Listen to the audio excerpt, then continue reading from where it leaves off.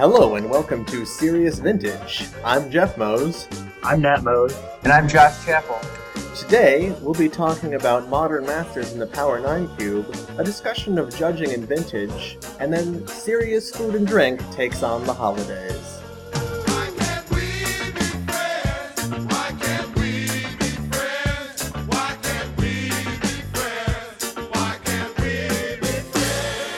We're here with a special guest today.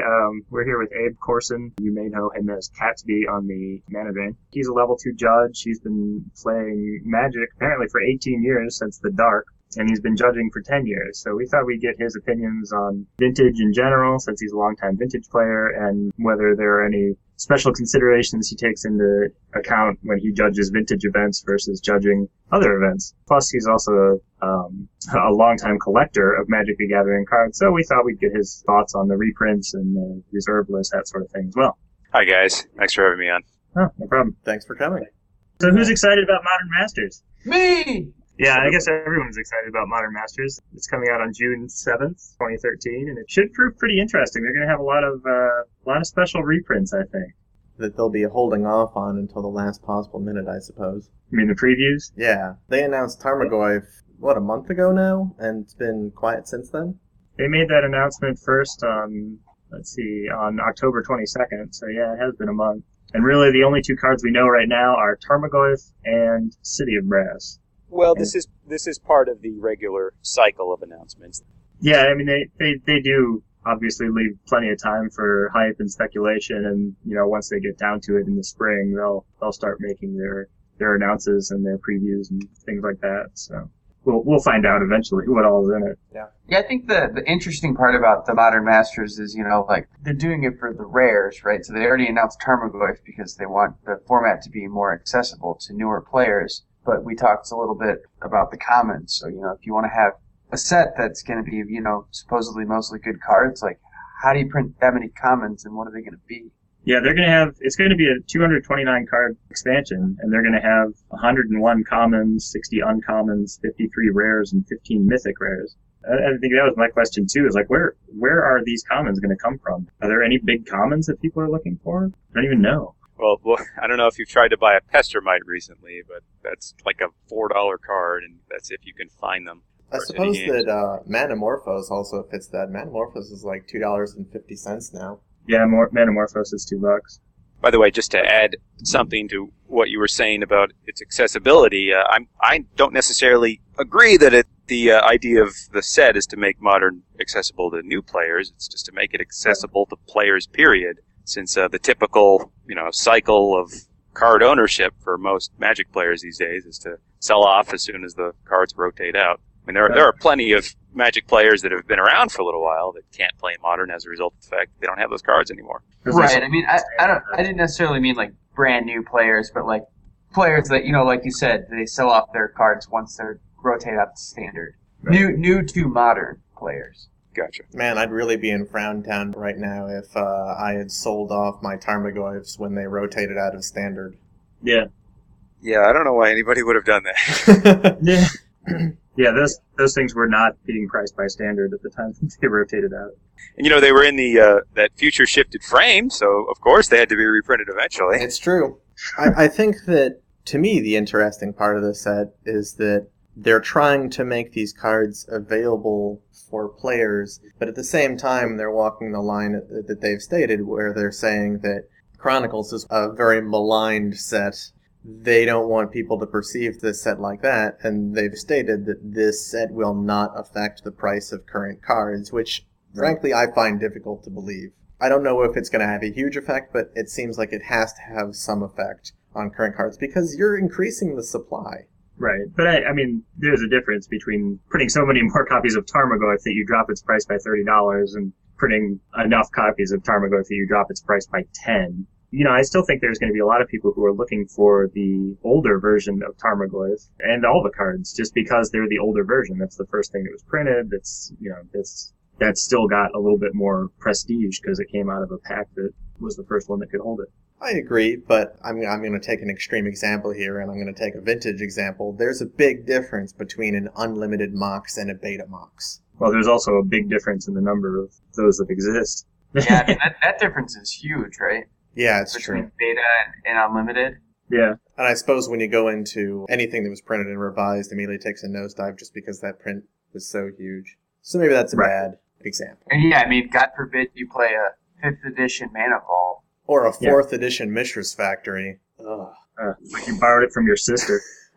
Well, it makes choosing the art really easy. Right. You know, I got And they a all set do. of Four Seasons Antiquity set just so I could move beyond the My Sister's Mishra's Factories. Right. They have 4 Seasons Antiquity set as 4 Winters, if you ask me. That's the collector So- coming out.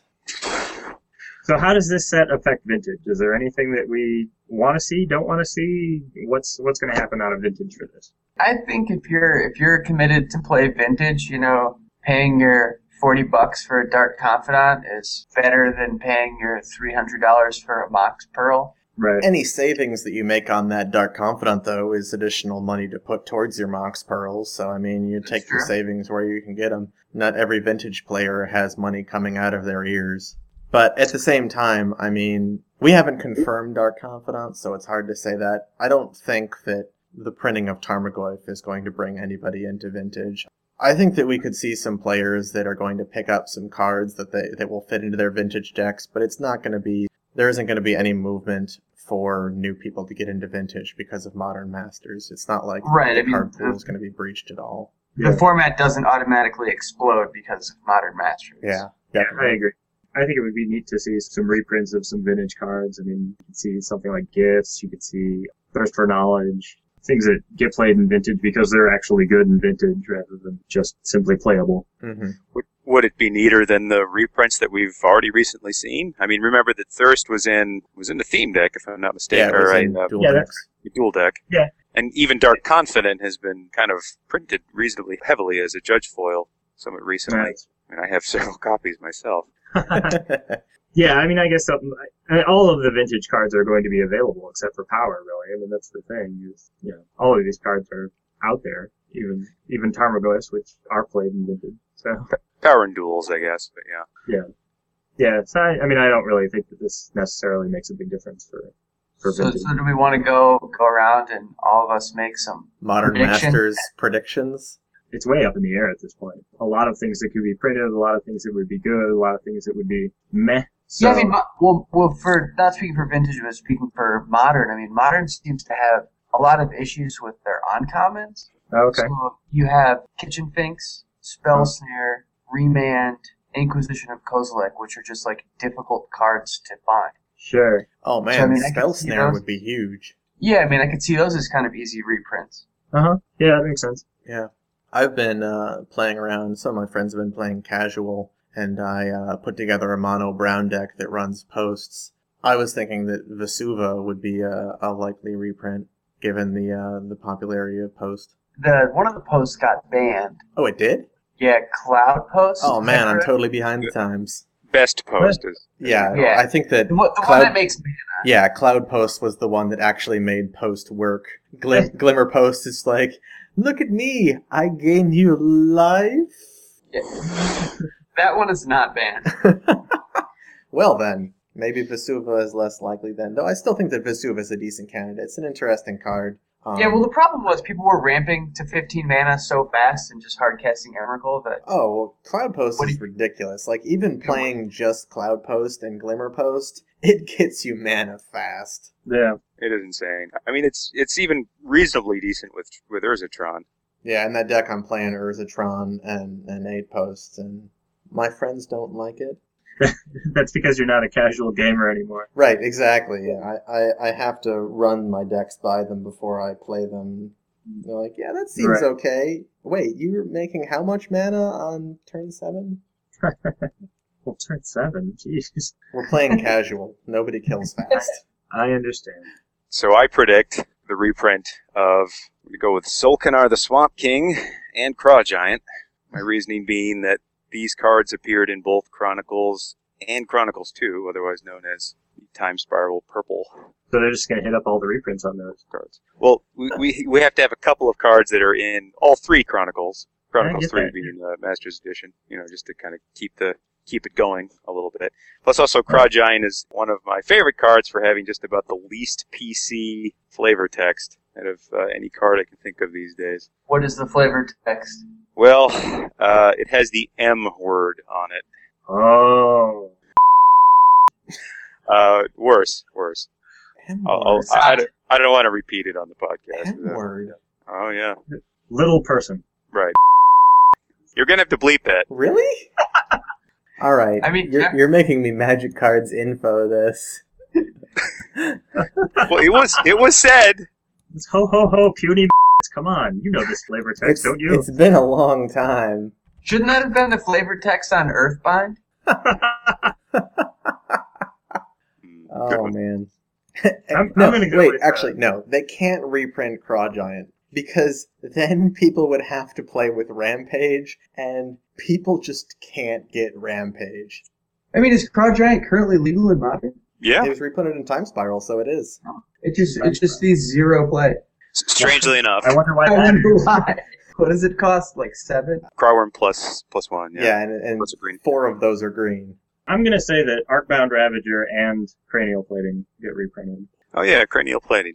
That one's only $1.50 anyway, so Yeah, it's pretty cheap. I can see Kiki Jiki getting reprinted. That's kind of like a $15 card that sees play in 1 or 2 decks. as a Is it? one-of. Kiki Jiki, that's another card that's already been reprinted recently. So Yeah, it's reprinted in the Legends, like the terrible. from the vault, missed opportunity. Yeah. I don't really feel like the From the Vaults really affect card prices at all. Well, that's what I'm saying. A lot of these collector's edition become collector's edition. Like, they actually hold their value, and all of the cards are still valuable, except for the ones that are terrible and nobody cares about. So, like, Kiki Jiki is playable, so it still has value. Right. I don't know, Chapel, did you tell us what you thought was going to be in Modern Masters? I think Dark Confidant is. I'm going to say that's probably going to be a mythic. I could see Vendilion Click, Beautiful. Those are kind of some, $30 to $40 rares. Well, what about, like, Bloodbraid Elf? Is that in line? Shards block. Where's the cutoff again? Shards of Alara. Up to or including? That's a good question, I'm not sure. Probably up to.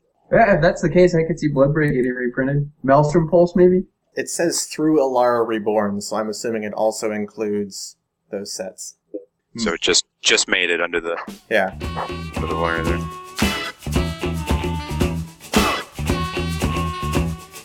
I saw this last week, the new art for the Power 9 on Moto. What's the deal with that? Well, they're reprinting the Power 9 in the Magic Online Cube. And the big speculation is that, well, actually, I think they've said that once they do that Power will be available to players online. I think that someone mentioned that they were going to be making Power available on MTGO coinciding with Magic's 20th anniversary. And so the question is, how is this going to affect Vintage? Is there going to be a Vintage scene that pops up online? There's already something that's like it with MTGO Classic, but obviously up until now, none of the Power cards have been in there, so it's really sort of a watered-down Eternal format. Well, it's sort of between Vintage and Legacy. Yeah.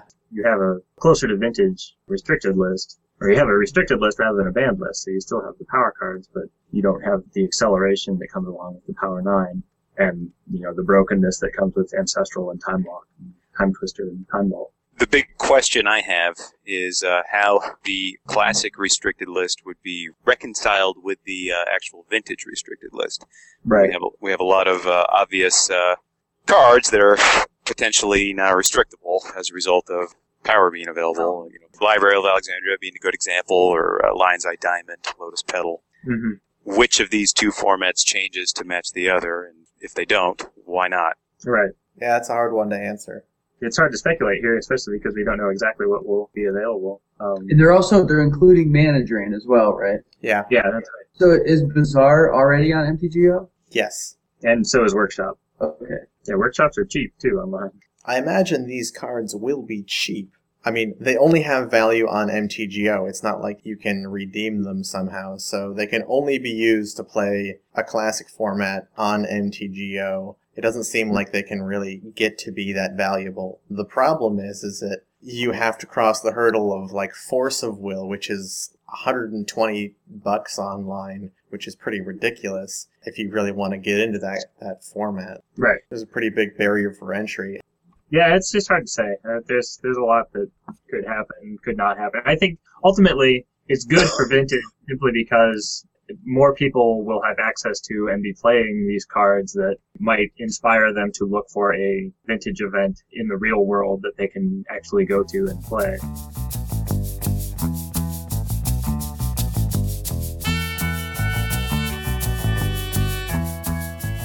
Really, the thing that Magic Online, I think, is something that I wish could transition over to Magic in person is the split time clock.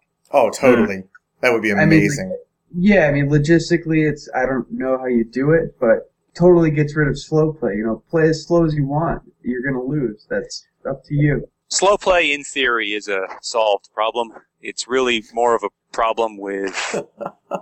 Yeah, I hear you laughing. But it's if you're experiencing issues with slow play, I'd say it's probably more of a problem with, say, your TO or your judge not enforcing it or following up on it enough. Slow play is not a problem that's specific to any one format. It's really all across Magic. Let's be fair. It is totally specific to Legacy. Yeah, those guys don't know what they're doing, right? Freaking countertop. What? Oh. Yeah, it's got counters and top and brainstorm. Mm-hmm. If you watch, say, a Grand Prix top 8 or whatnot, you're not going to see any games that slow play ends up deciding, and that's as a result of the fact that the judges there are generally going to know what they're doing. At a Grand Prix top 8, the top 8 isn't timed, right?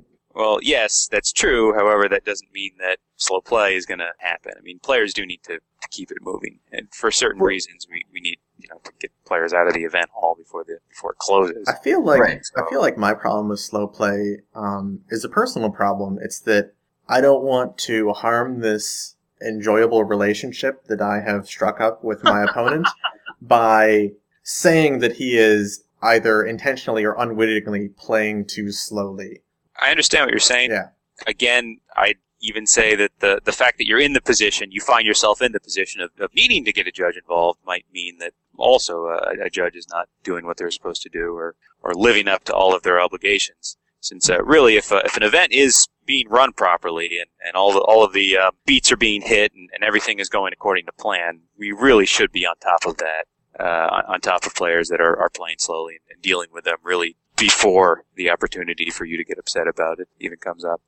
That gets pretty difficult at like a Grand Prix when you have 1,000 matches going on in round one, right? Well, that's true. If we're talking about, say, the first few rounds of an event versus the later rounds, maybe there's some room for argument. Right. I guess it kind of would be more of a issue in the later rounds. I'm thinking in terms of more like a PTQ or whatnot. But yes, you're right. And by the time we get to later rounds, I certainly would hope that any issues with slow play have been addressed. The players that we've identified as having taken the longest matches round after round have perhaps been spoken to, been given a warning, even better, or just otherwise addressed. There's sort of the opposite extremes that we're talking about here, because on one hand you have the heavily judged, like PTQs and stuff like that, and yet if we're talking about Vintage, so much of that is played just in card stores. There's no actual official judge on hand, and that becomes sort of a difficult... How exactly do you escalate slow play when there's no one actually available to watch the game and designate whether slow play is occurring or not? But that's a TO thing. Sure, you're right, or at least an everyone else type kind of thing, and that's the obvious problem that comes with the unsanctioned events is you don't have the built-in event checking that comes with a sanctioned event and some people that know what they're doing. I suppose what we do have is the relentless shaming of our friends like Tuan who slow play on a regular basis. My favorite was always when we had events that were judged by committee, where you'd sort of raise your hand and call for a judge, and everyone would sort of look at you because everyone else realized that there was no judge, so you're not like... And then you'd ask your question to the room, and there'd sort of be this murmuring, and then some consensus would come out of it of who was in the right and who was in the wrong and which direction this game should go from here. And a lot of judge calls can be answered by that. Yeah, a lot of it works pretty well because you get it really ends up just being card interaction questions. What happens now that I've ether vialed in a curse catcher or something, whatever. It's just, Do you think that rules questions make up a lot of the vintage judge calls? I mean, in my experience, it's more about the administrative type stuff. I missed a trigger. What do I do? If there's one difference, if there's one thing I can say about vintage players, it is that they do seem to know the rules. They seem to know the cards a little bit better than the average Magic player, since they've perhaps been a lot using of them it certainly longer. trying to know their particular deck a little bit better. I mean, it'd be really hard to go into a tournament with, say, Dragon Combo and really not have any idea how Dragon Combo works. Yeah, it seems awful. I mean, also the thing is, with Standard, you're playing a deck someone came up with yesterday, whereas in Vintage, you've probably played some form of this deck for the last 5 years. Yeah. So you're just more familiar with the cards in general. Like the vintage card pool doesn't change, so you get to know it a little bit better. Yeah, and the card interactions you understand because you've already dealt with them. Right. I can only think of one exception to that, and that was the Flash era, when everybody was net decking Flash, and that deck had a ton of little subtle rules interactions, especially when somebody tried to mess with your combo. Like, if you net decked Flash, you had a basic idea of how to combo out, but as soon as things started getting complicated, it got real. Right. Judge, how do I win? Exactly.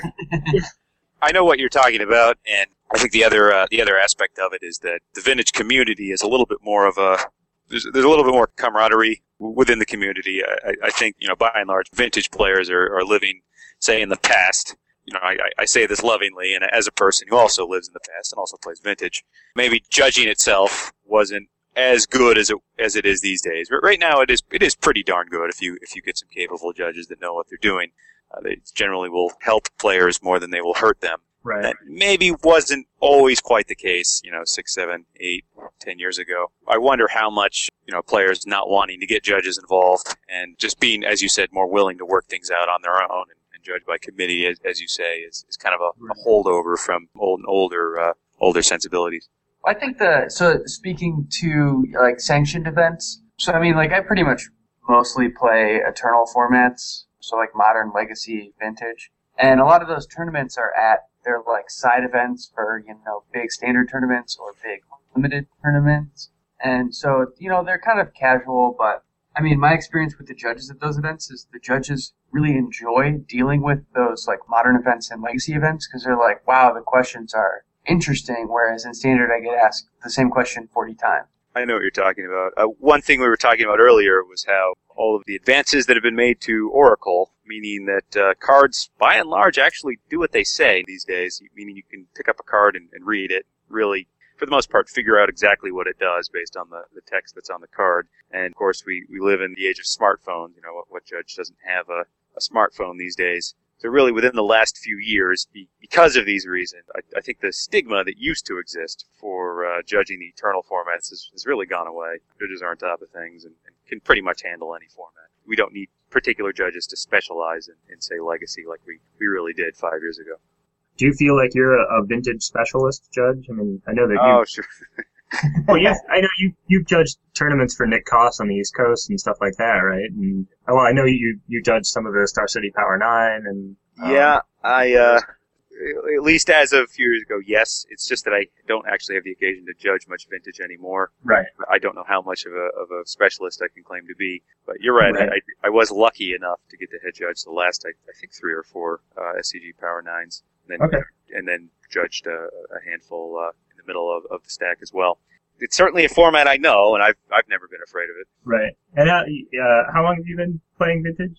I've been at it since the late 90s, so 12, 13 years or so. Okay. So did you start in the Keeper era and stuff? Oh yeah, I think you've dug up some of my old tournament reports. They're floating around the internet, where I mostly wrote about playing Keeper. I was one of the people that kind of lived for that deck and maybe played it a lot longer than it was actually worth playing, to be honest. Some of our listeners might not be totally familiar with what Keeper entails. Could you just give a short rundown on the deck? Oh, sure. Keeper, otherwise known as the deck or 5-color control, was considered for a long time to be the best deck in Vintage. It was blue-based control. Started out as a Mirror Universe / Fireball / Sarah Angel killing deck that otherwise had a lot of control cards and cards that focused on card advantage.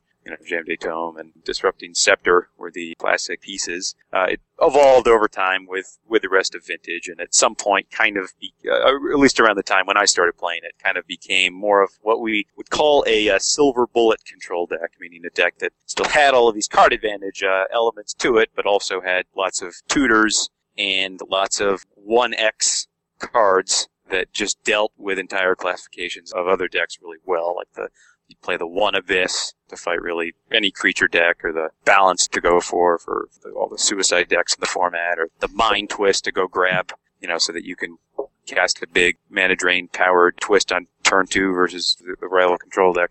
The common thread was blue-based deck control, permission card advantage, and all the broken cards in the format. It was a way to play the entire format at once. You didn't have to settle for playing individual decks, which each contained some of the broken cards. You got to play one deck that had all of the broken cards in it. Huh. Which is, not too far off from current Vintage blue-based control. There's a lot of cards that are, set cards that you're going to play, I guess, mostly restricted cards. Well, I think that's true. However, there's more of a distribution of power in the format these days. Right, there are more viable options now than there were before, is what you're saying. Exactly, and in fact, there's stuff that's really the best in the format. Like, say, we talk about Mishra's Workshop being a tier 1 deck these days, and how in the world are you going to incorporate Mishra's Workshops in your blue-based control now? You can't. Right. But if you think about all of the classic expensive cards in Magic, the cards that were really valuable, say Moxes, Black Lotus, Power Blue, outliers like, say, Juzam Jin, I guess Library of Alexandria, those were pretty much all of the cards that were, had greater than a $100 price tag, and those were, not coincidentally, also regarded as really all of the good cards in the format. Bazaar of Baghdad was a $20 card, up until beginning of last decade, because no one realized that it was a great card. Right. All the cards that were identified as being really good were, aside from Juzam Jim, were playable in one deck, and that deck was Keeper. The appeal for playing Keeper was the fact that you could quite literally play everything that the format had to offer in terms of really brokenness in one deck. What made Keeper no longer become the dominant force in the game? Well, in my opinion, it had to do with the advancement of technology of the format as a whole. The fact of the matter is that stuff like Mishra's Workshop was a good card and was breakable and was usable this whole time. It's just that no one wanted to believe it. Vintage players in general kind of woke up to it a little bit and were willing to deal with the fact that these cards were breakable and were out there. I think of really the last era of Keeper being a playable deck was really right around the time when Groatog was first getting big. The Psychotog, Quirion Dryad, Cantrip, Steve Menendian deck. Lots of gushes and maybe a Berserk, but lots of random broken stuff. I just remember sitting down to my Groatog matches and just figuring out how in the world am I going to win this match, and not having an answer, not finding one. And then the book was closed. When was that in relation to the printing of Fetch Lands? Really, Groatog got big. We're talking right around the unrestriction of Berserk. Mm-hmm. Not that one should have been related to the other. It just so happened that those two things occurred at the same time. I think that was mid-2003. So that would have been within a year or so of the printing of Fetch Lands. I actually played both versions of Keeper. I played plenty of Keeper before Fetch Lands existed, and then, of course, as soon as Onslaught was printed, I immediately switched over. I immediately added Brainstorm to my Keeper. Right. And used that, but like I said before, it wasn't enough to keep up with the brokenness of the rest of the format. Right, because that's always what it seemed to me is like the Keeper era died out because the card selection that you got from Brainstorm and Fetch Lands was so much better than the simple card advantage, just drawing cards that you got with Keeper. Keeper itself used Brainstorm Fetch Lands, so I don't know. Right, but I mean before that, like there were decks that were better at abusing Brainstorm and Fetch Lands than Keeper was, because ultimately they had more powerful cards that they could go find rather than finding a card that answered something as a 1 for 1 or 2 for 1. I see. Yeah, that makes sense. Okay. Yeah, I mean, I don't really know. Obviously, I didn't play back then. That's always sort of been my impression. I mean, we did play back then, but yeah, not. Yeah, back then I was playing 4 Black Flies and 4 Wheel of Fortune. So yeah, the 4 Soul Ring, 4 Dingus Egg deck. Why stop at 4? That's what I want to ask you. I think we still had some semblance of law and order in our play group. It was just that, we didn't really know what the restricted list was, but we knew that there was a limit of cards that you could play. Getting back to the judging topic, because that's initially where we came from. Was there anything in Vintage, in your career playing Vintage, playing Keeper, that actually got you into judging? Was there a connection there, or was it just that you discovered that you had more love for judging, or how did you get into judging, essentially? The connection between those two events in my Magic career, so to speak, really just has to do with me getting bored with stuff and wanting to move on. Like I said before, I played lots of Type 2 when I was in high school, and right around the time I got my first job and could actually afford to buy cards I had looked at when I was 14 but couldn't actually afford, is right around when I got into Vintage. Uh-huh. By that point, of course, I was bored of playing nonstop Type 2 and bored of having gone through my fifth rotation and not being too interested in what that format was doing. The same thing can be said about me getting interested in judging. Was just kind of by that point bored with Magic in general, Vintage included, unfortunately, and was still interested in staying involved with the game. Magic is one of those things that just has so much to offer. I mean, you can just kill a day surfing Magic website, and you don't actually need to be playing Magic to do any of that stuff. There are other outlets that are available, like, say, judging, where you can kind of put all of this, random rules, trivia, or knowledge of the way that things work to good use and still be involved with the game. Or do you think that playing Vintage gives you any unique insight into judging, or vice versa? Because I have to imagine that most judges would come from a limited FNM background, where, especially even at low levels, where you'd have people who go to a store every week and, there's no judge, so they feel like they can step up and start judging. So they come from a smaller background than Vintage would be, and certainly newer background than Sure. Your career would have given you. Now that you mention it, I did get a lot of leverage off of the fact that I was able to market myself as kind of a Vintage expert judge, 5 years ago, back when these distinctions actually mattered. Mm-hmm. Like we were saying a little while ago, I did have the good luck to be living in Virginia around the time that Star City Games was doing the Power 9 tournaments, so they conscripted me to head judge a few of the Power 9 events, mainly based on my love of and familiarity with the format. And really that was kind of the way I made my way into the judging scene, was just kind of saying, hey, look at me, I'm the Vintage guy, this is how you should know me. That's how I kind of tried to make a name for myself. I'd say that paid off pretty well. So I have to ask, do you find, obviously there hasn't been a Star City Power 9 for a while, but in an average tournament, do you disqualify more standard players or Vintage players? If we were to take a standard Vintage or a standard tournament. I have not personally ever disqualified a Vintage player. I've disqualified plenty of non-Vintage players. All right. It's not something I'm bragging about. Good enough for me. But then again, I've judged a whole lot more non-Vintage than Vintage. So those standard rule breakers.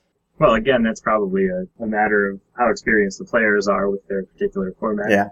I think you're hitting the nail on the head there. That's most of the things that players do to get themselves disqualified, believe it or not, are things that they didn't do intentionally. Stuff they did that they didn't realize was wrong. Mm-hmm. Accidentally bribing your opponent or accidentally stacking your deck even. These are types of the most common reasons. Could you just throw out some of those easily avoidable but happen all the time disqualifications? Because I'd be curious to hear, and it actually might benefit our listeners some. Yeah, well, I think it's something to do from, the player that plays at an F&M level all the time, and then they decide they want to go to a competitive level event. What are some things that they could get themselves in trouble, and they don't even realize it. And actually, was it our second episode when we advised people to do something that turned out to be totally illegal and would totally get you disqualified? Yeah, that was me. Nice work. Yeah. Yeah, I complained about that one. All right, so which of these questions do you want me to answer first, or I guess I get to choose? In terms of coming from a regular REL event to a competitive REL event, you'd actually be surprised. If anything, there's more surprise the other way.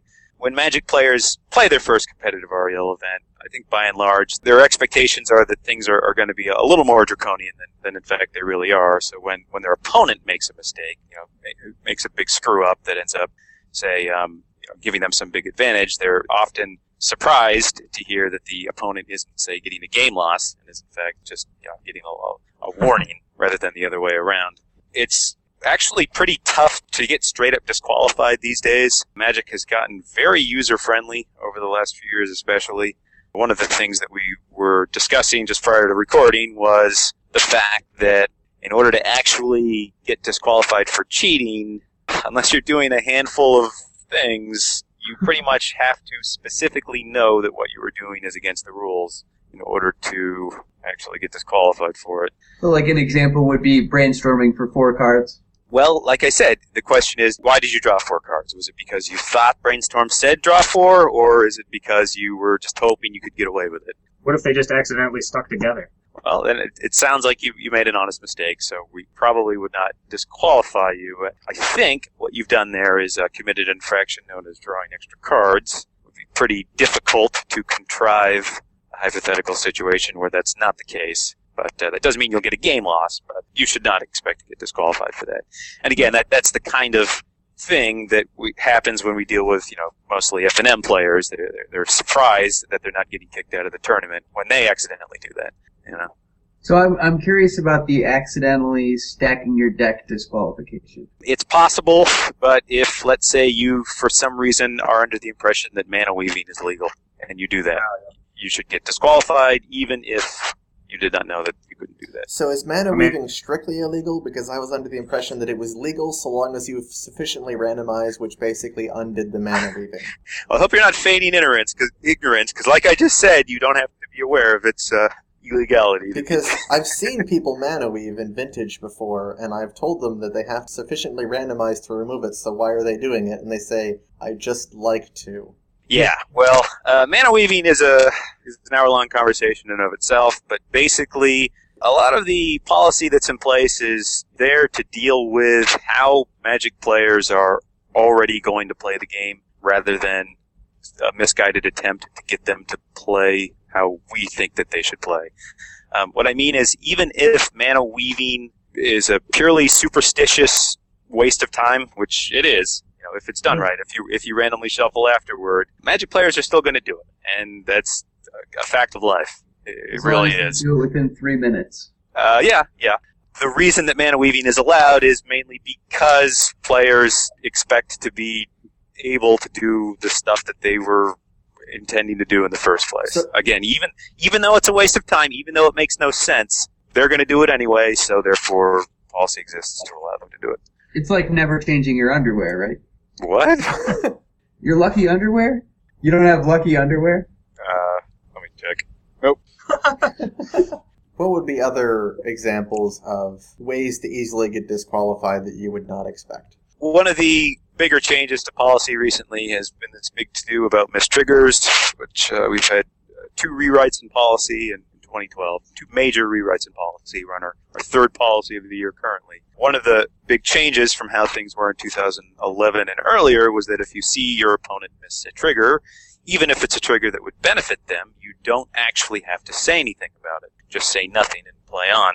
If you notice your opponent make some other kind of an error, like, say, playing 2 lands in a turn, or even drawing 4 cards off of a brainstorm, or something that isn't actually a trigger, you have to point it out. And if you don't point it out, you're going to have a hard time talking your way out of that disqualification. What I'm saying is, on the one hand, we're kind of training players that in certain circumstances they don't have to call a judge when their opponent makes a mistake, and setting them up to think that that might mean that they don't have to call a judge when their opponent makes any type of mistakes, not just mistriggers.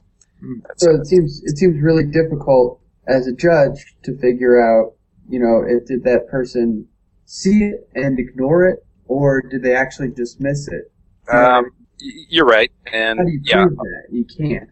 Well, proof is not something we are required to do.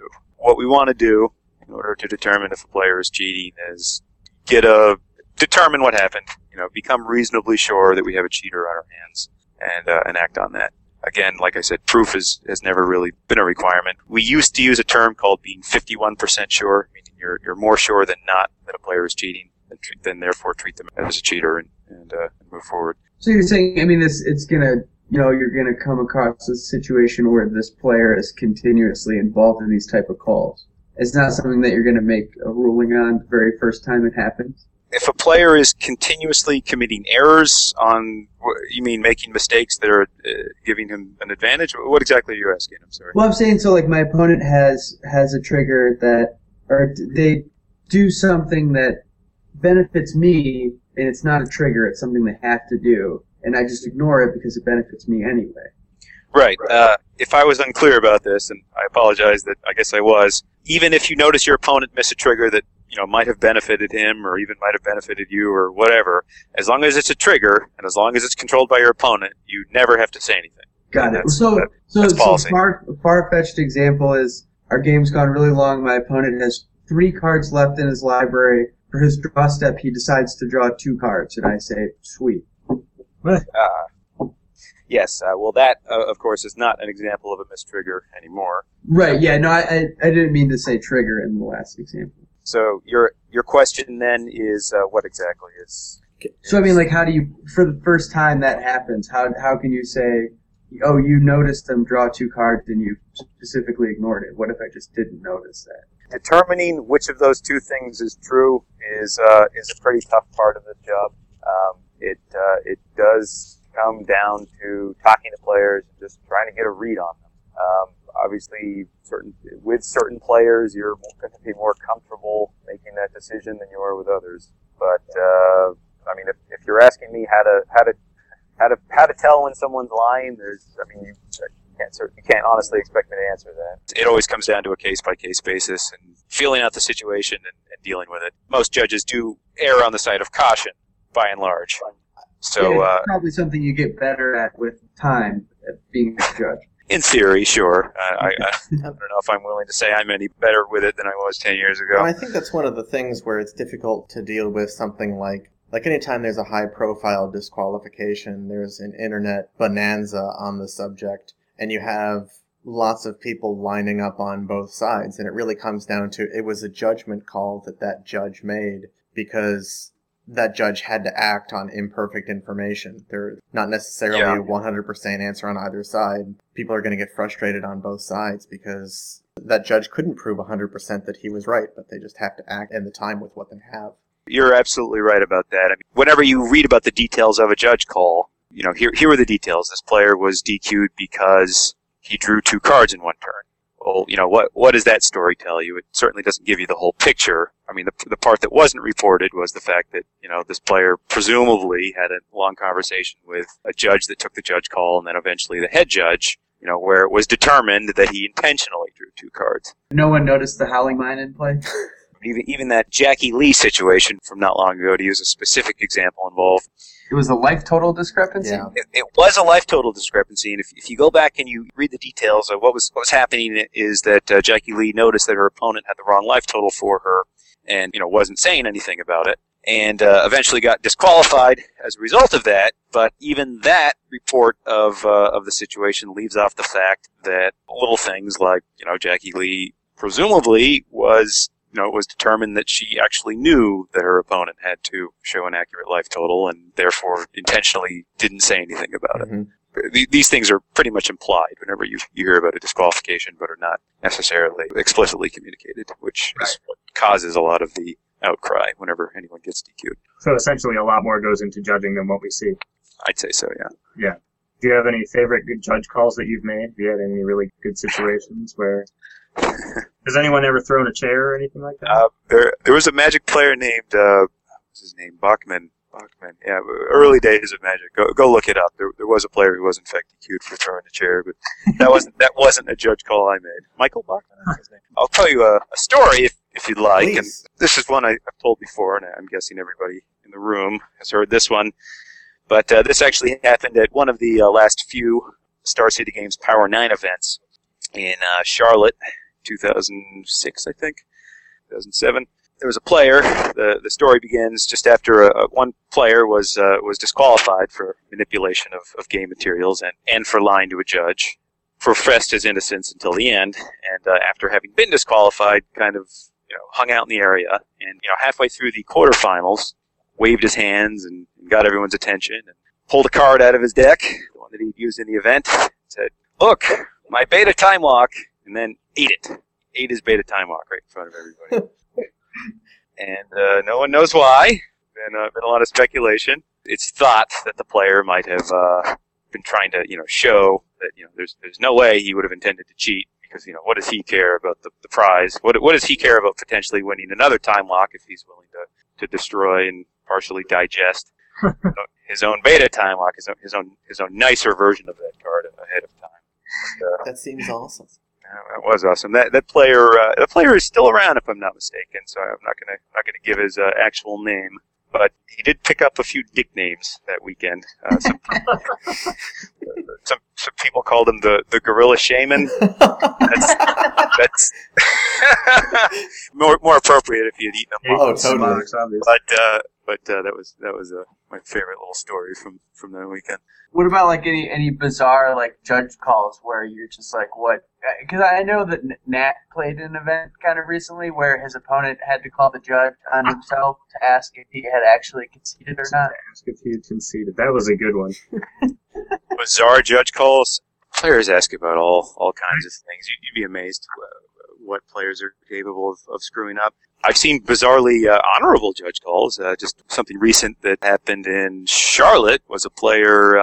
He drew 2 cards in a turn, and just before he was about to win his match, which was in fact a win and in for top 8, called the judge on himself. Said, "Hey, I drew 2 cards this turn or this game. 5 turns ago. I didn't say anything about it. I don't want to win that way. So disqualify me?" Question mark. The answer was yes. So what happened in those 5 turns that all of a sudden this player now cared about drawing extra cards? Maybe he was nagging at him and eating away at his soul. That's what I think. Telltale card. But it sounded like his conscience got the better of him. He perhaps was sincere when he said he didn't want to win that way. That is something I've never heard of before. A Magic player with a I've conscience? heard Who knew? I actually want to go back to that time walk. Did you see the time walk? Was it real or was it a proxy? I saw a piece of it, and again, to clarify, this was a card that the player had pulled out of his deck that he had just used. It should have been that. real. So, right, by all accounts, it had passed our BS test if he had been deck checked that day. But I saw a piece of it, and I did see what looked like the Telltale Blue Stripe. The obvious question is, was this a fake? And, It doesn't seem like it. I don't know. I mean, whether it was a fake doesn't really change how interesting of a story it was. Yeah, it wasn't the first place. Yeah, that's true.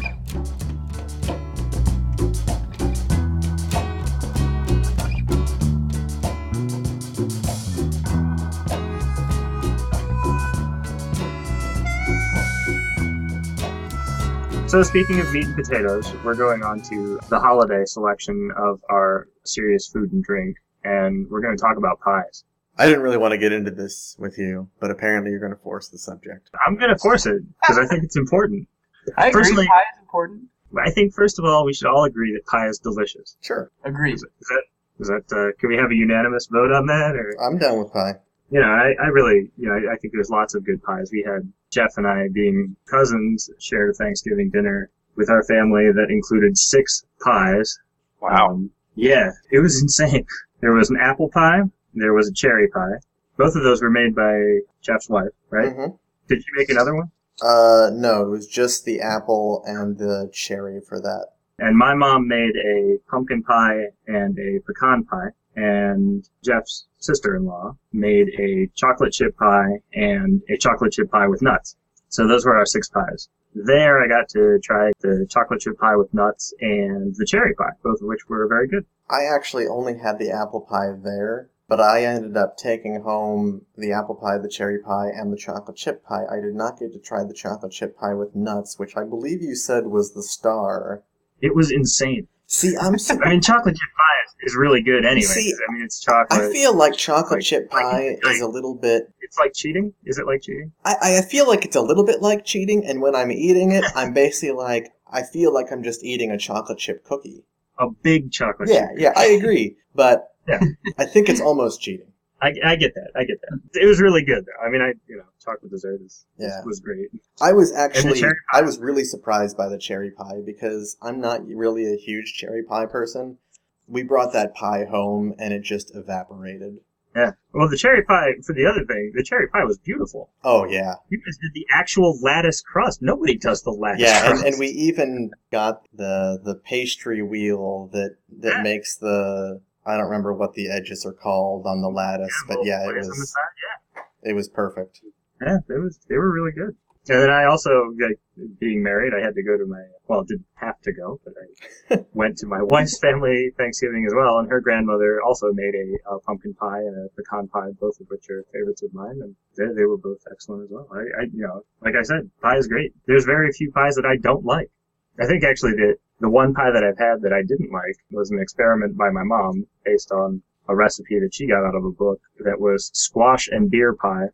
Wow. That doesn't sound solid. Yeah, you were at that Thanksgiving too, I think, Jeff. That was probably 10 years ago at least. And yeah, it was terrible. I think I probably skipped that one. Yeah, I would have too, had I known. But it was probably the worst concoction you can ever think. Squash and beer, huh? Yeah. So do you want to have this crust debate?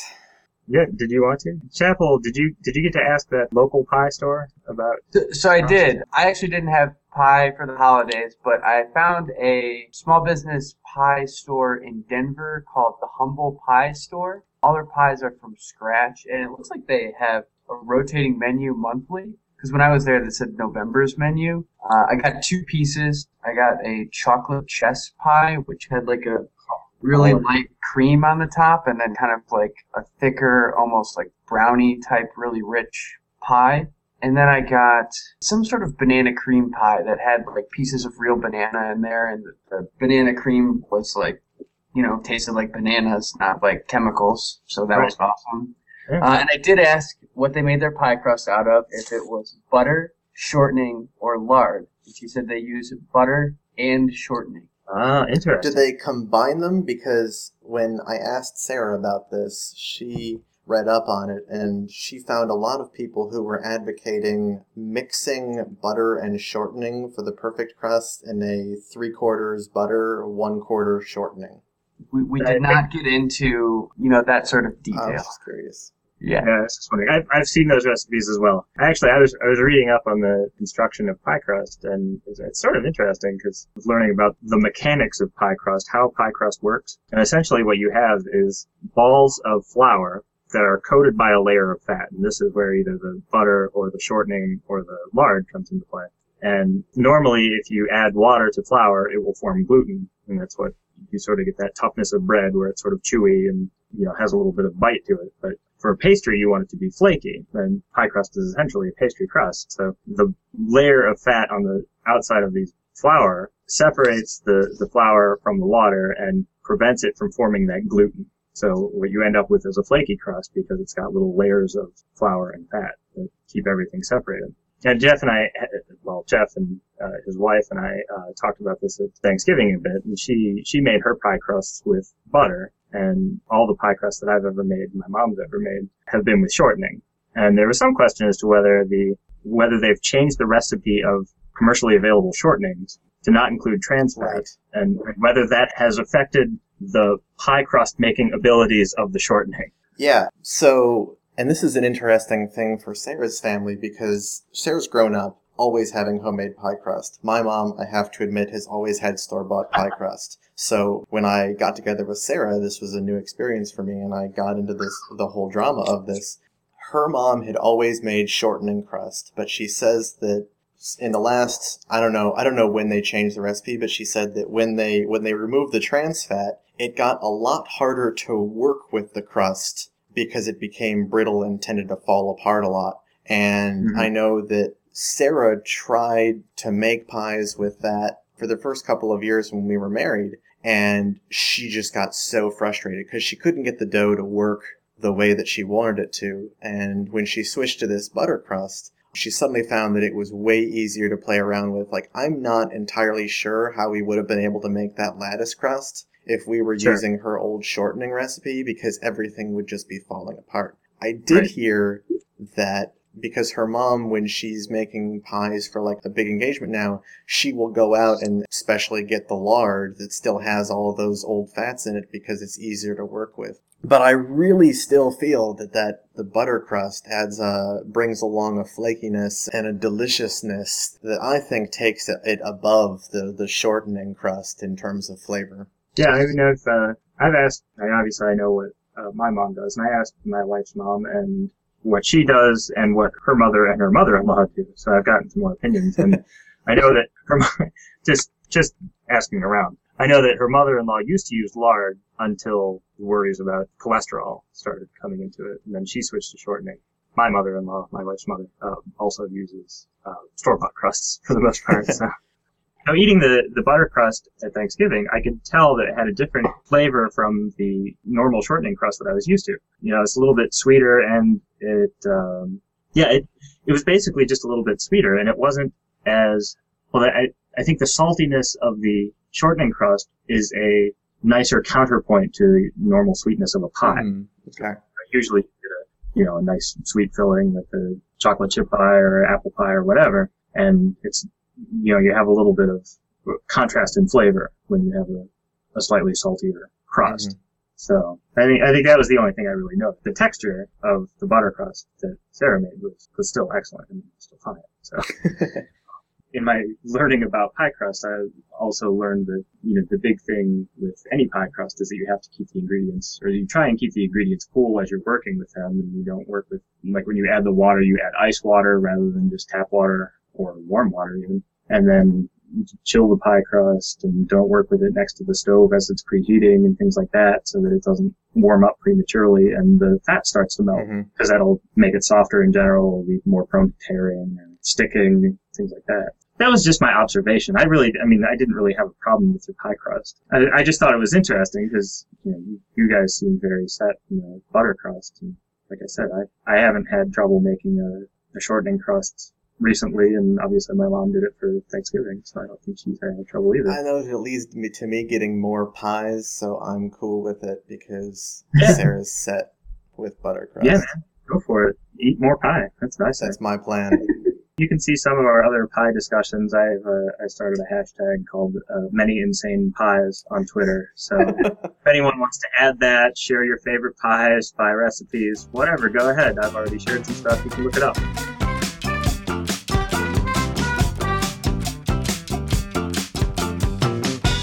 It's that time again. You've wasted another perfectly good hour listening to Serious Vintage. I'm Jeff Mose. I'm Nat Mose. And I'm Josh Chappell. And I'm Abe Corson.